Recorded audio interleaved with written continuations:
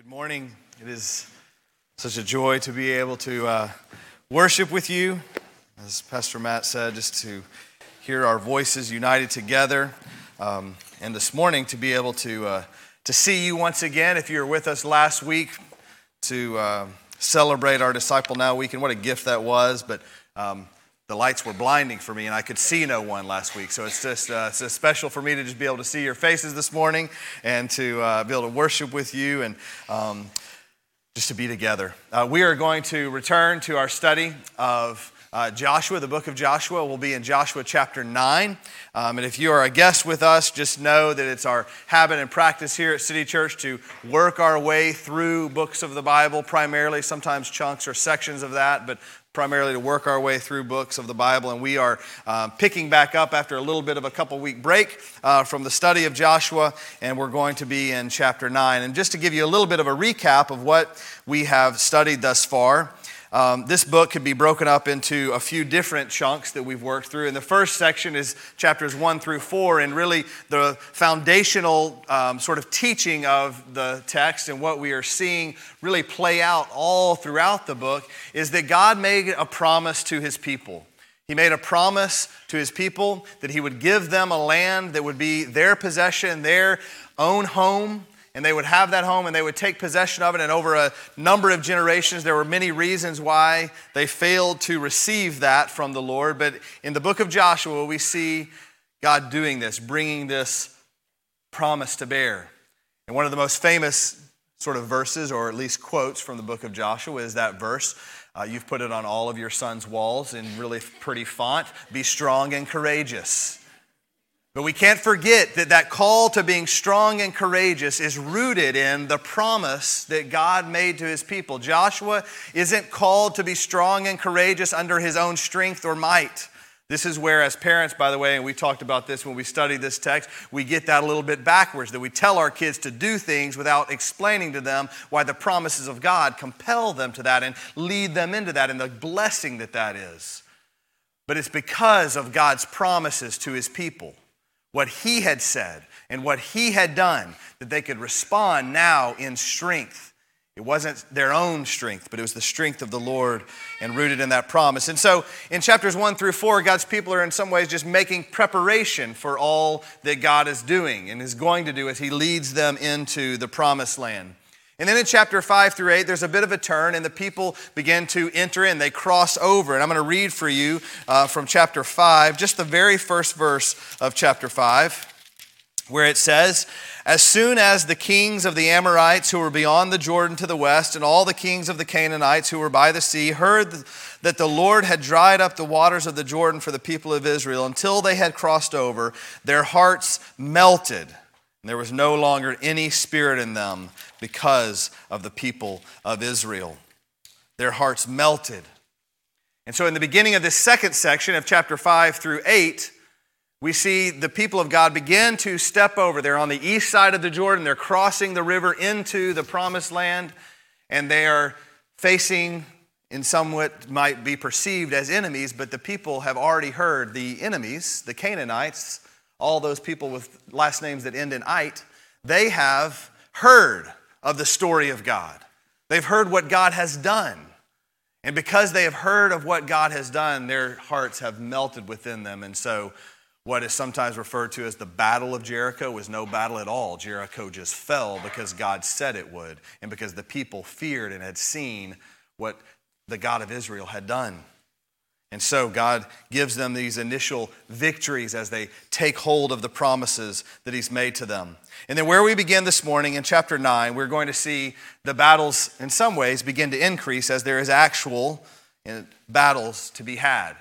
And we won't get there until chapter 10 because there's a little bit of a change. But in the first verse of chapter 9, this is what God's word says. "As soon as all the kings who were beyond the Jordan in the hill country and in the lowland, all along the coast of the great sea toward Lebanon, the Hittites, the Amorites, the Canaanites, the Perizzites, the Hivites, and the Jebusites heard of this," their hearts melted, right? Just like in chapter 5. No. "They gathered as one to fight against Israel." So in chapter 5, they've heard of all that God has done and the people's hearts melt. In chapter 9, they've heard all that God has done and all that he already has done, and they decide, no, we will set ourselves up for battle. We will go to war.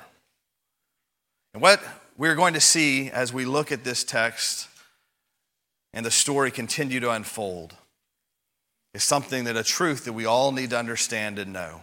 And it's why we began our time this morning reading Genesis chapter 3.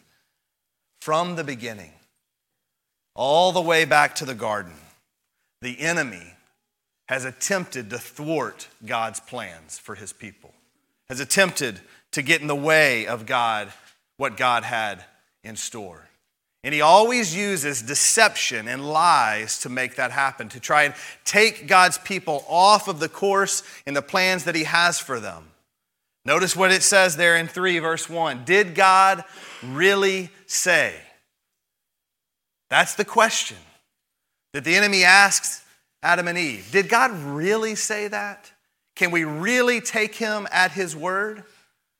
Do you hear that question, that doubt, and the deception of the enemy lingering on thousands of years later today, even still? What is one of the primary questions that people ask? Does God's word really say that? Can we trust God's word when it says that? Surely God's word needs to be altered, changed, reinterpreted, manipulated in some way. Did God really say? The enemy trying to thwart the plans of God. But here is the good news. It's found in 3:15, where God promises that no, despite all of the deception and despite all the things that the enemy might do to try and thwart his plans, he will have the victory. He will one day, as we sang of, crush the serpent's head once and for all. What started at the cross will be fulfilled, and the enemy will not win. I'm going to teach you a Greek word. For those of you that are guests, that only happens like once a quarter, so don't get excited. Don't come back for more of this. I barely passed that class. But in 3:15, that is sometimes referred to, that announcement, what God says in Genesis 3, chapter 3, verse 15. It's referred to as the proto-evangelium. Two Greek words shoved together, proto and evangelium. First, the first good news.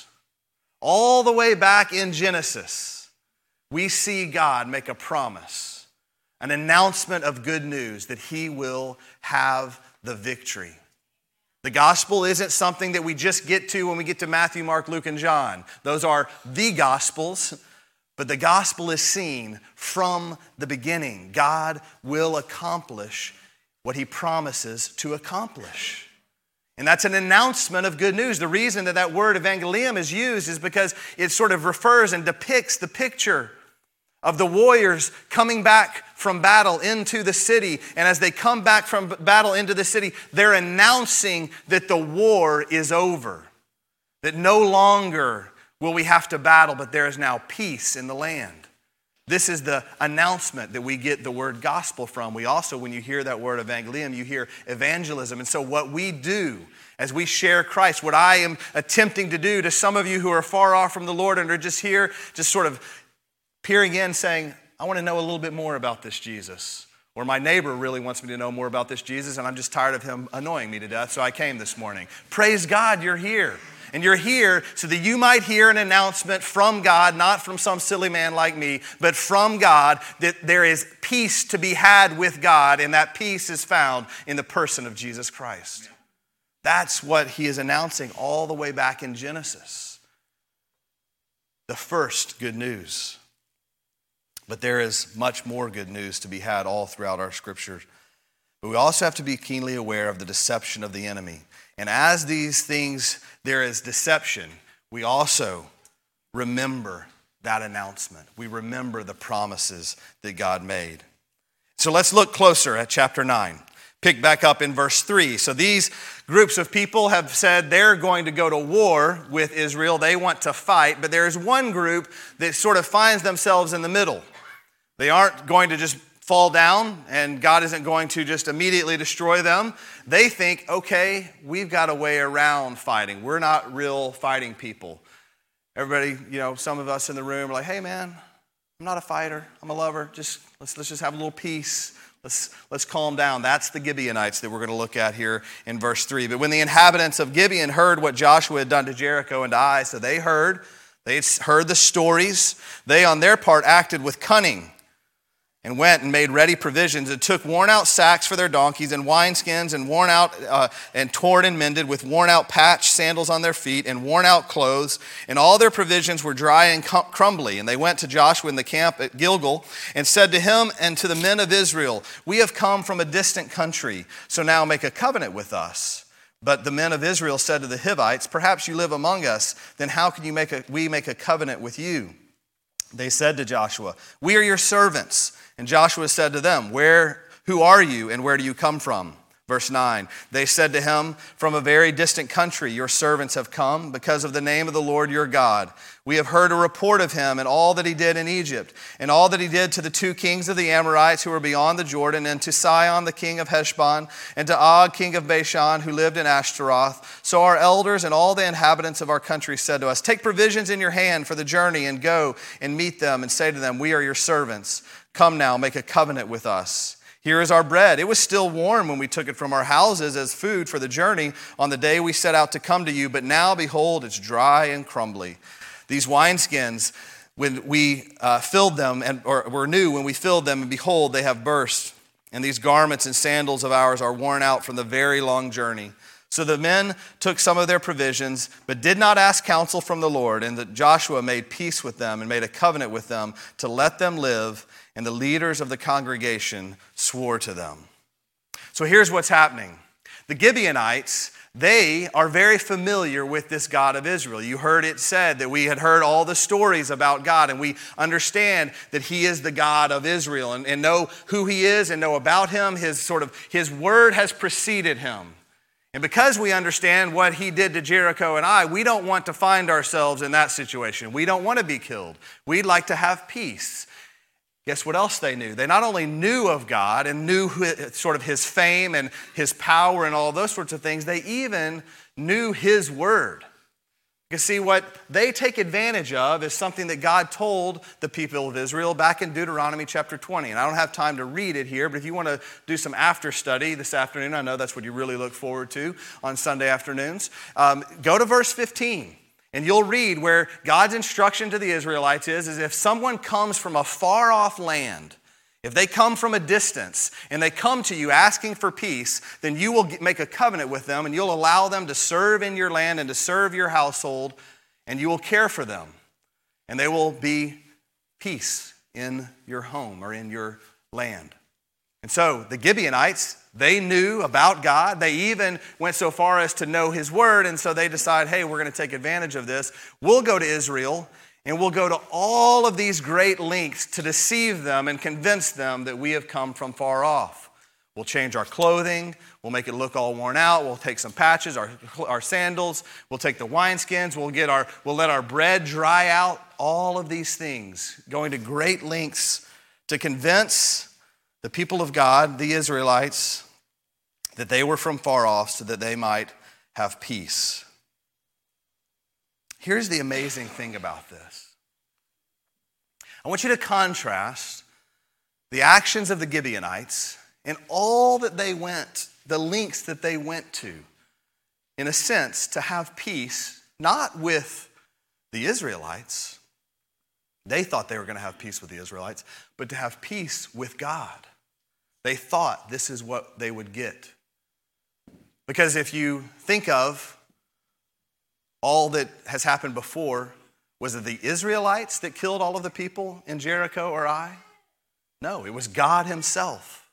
And so all of the lengths that they go to perceive, or what they believe to have peace and to not be killed, is ultimately to have peace with God. But I want you to contrast those lengths to what Rahab did in chapter 2. The story of Rahab is not too different than the story of these Gibeonites. Rahab was a member of a community of a city that had rejected God, people who had gone against God's word, who had rejected who he was and not worshiped him.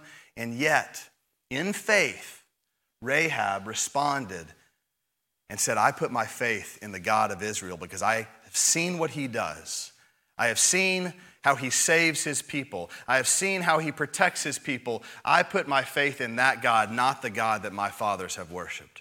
And because of her faith, not only is she saved and all of her household, but she ultimately ends up being listed, as we know, in the lineage of the Messiah. She is used by God in a powerful way, simply by responding to what she knew about God in faith. Here we have the Gibeonites. They go to all of these lengths in their own minds to have peace with Israel, ultimately to try and obtain in some way to purchase for themselves some sort of peace with God. You may have heard of a phrase in our modern vernacular, often sometimes referred to in church life, called cultural Christianity. This idea that we can sort of have all of the trappings of being Christians, of walking with God, making our lives to look as if we follow the Lord. You know, posting all of the cool stories on your Instagram, putting some verses around, doing all of these things to make yourself look like you were a Christian. Because you know of God, you've heard enough about him living where we live. It's pretty predominant here in our country and even maybe more so in our part of the world or of the nation. You've heard of him. You may have even, and more than likely, have been exposed a little bit to his word. And because of this knowledge, you've recognized that it is helpful, perhaps even brings you a little bit of peace to put on the trappings of Christianity, to try and sort of have peace with God or to appease God potentially. If I just do these things, look this way, act in this way, I'll be accepted by the culture. That's where we get the phrase. I'll look the part and I'll feel better about myself. And in all these ways, some of us are not too different than the Gibeonites. Trying to deceive ourselves, potentially to deceive others, so that we might feel like we have peace with God. The Gibeonites wanted to have all of the protection of Israel, all of the protection of their God, but they didn't truly worship the Lord. They didn't know the God of Israel as the Lord God of their life. And so many of us, perhaps some of you in this room, think to yourself, I enjoy all of the things of Christianity.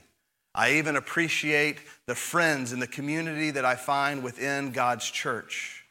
But serving the Lord, worshiping God as Lord of your life, you have not done that. And here's what's amazing. If we look at the story of Rahab, all that is required by God is to repent and have faith and trust and believe that who he is, who he says he is who he is. And so we don't have to act a certain way. We don't have to look a certain way. We don't have to put on all these trappings of Christianity to sort of make ourselves. That's not what God asks or is ever after. All he asks, all he's pursuing right now is your heart that you might know him. And so I don't want you to hear that and perhaps while I pray that the Holy Spirit might be using God's word in some way of conviction, I want you to also know that you're here and you're hearing this word from God out of his mercy and his grace to you. He has brought you into the presence of his people and he says, you've been playing a game, friend. You've been trying to sort of just try this thing on and make yourself feel better, thinking that if you just do the right things, look the right way, that you might have peace with me. Let me tell you, there's a much better and there's a much easier way. There's a much more powerful way. And that is to repent and to fall on your knees before Almighty God and say, I have nothing to offer you, but I receive that kindness, that mercy, that grace, the hope that you have to offer that only comes through Christ. And I will worship you no longer in this fraudulent way, but I will worship you as Lord. And may the Holy Spirit convince you of that and transform you. Because see, to have peace with God requires that we put our hope in someone that could obtain that peace for us. The one who was told about in Genesis chapter 3, who would crush the enemy's head. That person, again, is Jesus. Now, there's another side of the coin of this deception that we see in this story, and that's found in Joshua's response. The Gibeonites, they do all they can to, again, try and have peace. And Joshua, it says in verse 14, responds and doesn't do exactly as God would call him to do. And because of this, he is deceived. So the men took some of their provisions, but did not ask counsel from the Lord. And Joshua made peace with them and made a covenant with them to let them live. And the leaders of the congregation swore to them. And so the rest of chapter 9 is this conversation between the congregation as they discover the deception of the Gibeonites. But Joshua has made a covenant with them. He has given them, granted them peace because of what he believed. And the reason that he was deceived in some way is because he did not, as it says in verse 14, ask counsel from the Lord. See, Joshua, he was deceived by the Gibeonites because he only dealt with what he could see with his eyes. He was only concerned about how the world looked to him and what he could perceive from the Gibeonites from a physical standpoint. They looked the part. It looked like exactly they had come from far off and now they were here. This is what God's word is said to do. But we can be assured that God includes that phrase that because he did not seek counsel from the Lord, to know that had he sought counsel from the Lord, he would have been made aware. God would have revealed to him, no. These people aren't who you think they are. Isn't it amazing? I just want you to unpack this just so our minds can sort of explode together a little bit. God allows, in his sovereignty, Joshua to be deceived by deceivers so that he might accomplish his greater purposes in the world through two forms of deception. I don't know what to do with that, except to know that what God intends to do, God will do. And if God has brought you here so that you might hear from him and put your faith and hope in him, then he's going to do that. Don't try and say no, friend. Just submit and have peace with God once and for all. What I also know is that as believers, we cannot live our lives just by what we see. Sometimes the bright and shiny things, that beautiful bright sunlight, comes and casts through a window and lays a beautiful sort of shadow and brightness on a green field. And it looks glorious. It looks shiny. And then it blinds your own receiver so you cannot catch a football. I'm just going to tell y'all are way slower than 9 o'clock. And y'all had more coffee, I'm sure of it. The shiny things, the beautiful things, it looks the right way, despite the fact that God's word says that football stadiums should run north and south. It doesn't say that, sorry. But it looks good. It looks beautiful. We want to look the right way and are so often deceived by this looks right. This is kind of what I'm after.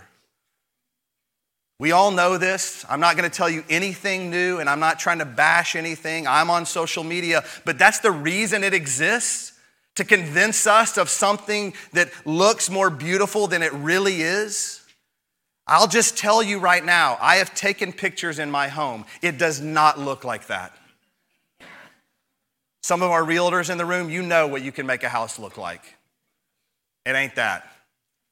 Our lives, we put these facades up, believing, and even as we respond to other people, we look first at what they look like, what they might be able to offer us, the exchanges. Is this a valuable relationship? Is this someone that I should spend time with? Is this something that I should care about? And all of the bright and shiny things convince us that this is the areas that we should spend our time in. This is the people we should invest in. These are all the things that we should do. How often do we ask God when we wake up in the morning, Lord, give me your counsel.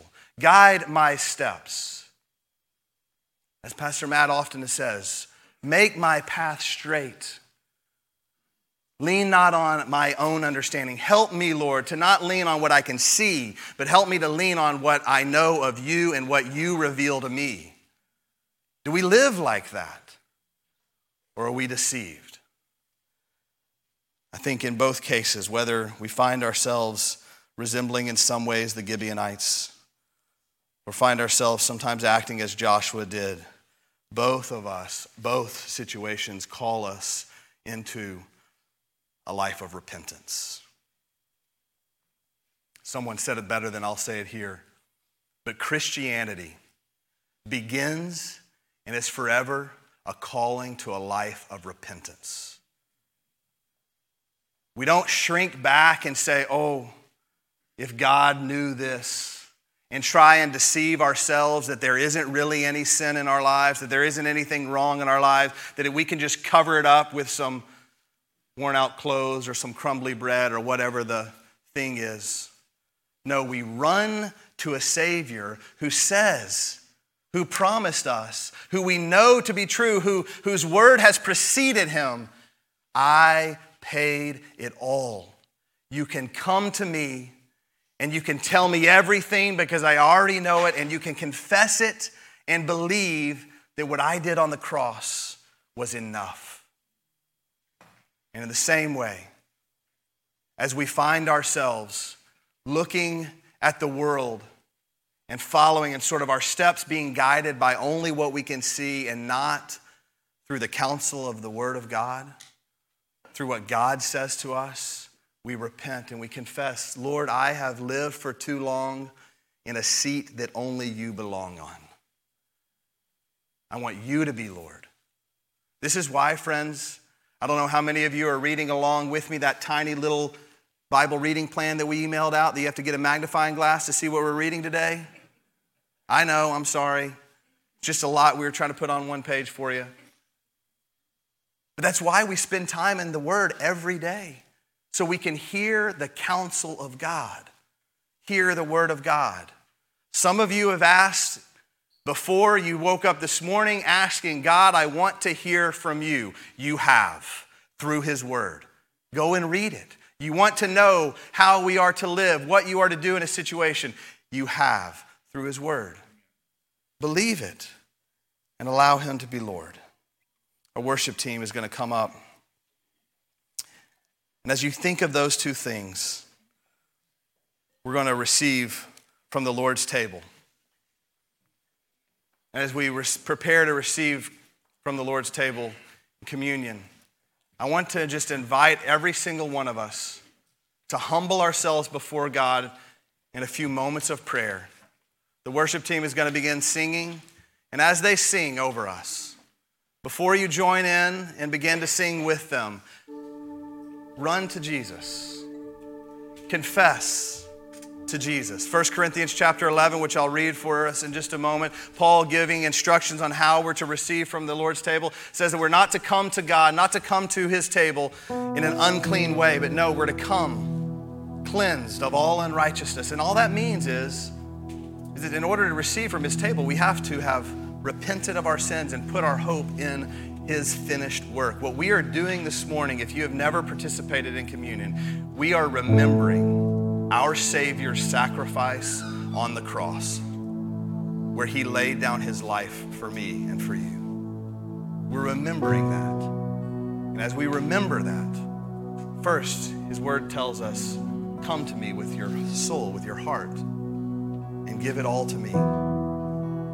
So I want to just invite you to do that, for us to spend a few moments in prayer. And then as the Holy Spirit leads, you can come forward and grab the elements, return to your seat, we'll receive communion together. If you need a gluten-free option, those are at the back corner. If we run low, our team is we'll be watching, we'll reload this if we need. But just come and receive from the Lord. But let's first spend a few moments asking Jesus, cleanse us, remind us of what you have done. Lord Jesus, I pray that your Spirit would move in this moment, that we might remember your finished work on the cross. That we would no longer try and deceive ourselves or deceive you, but we would give our lives fully to you. We would trust that you have paid it all. We would trust in your word that says, it is finished. The war is over. And that every soul in this room might have peace with Almighty God, no longer at enmity, now at peace because of what you have done, Jesus. Help us to remember that this morning. Help us to confess it to you. Help us to worship you as Lord, we pray in Jesus' mighty name. Amen.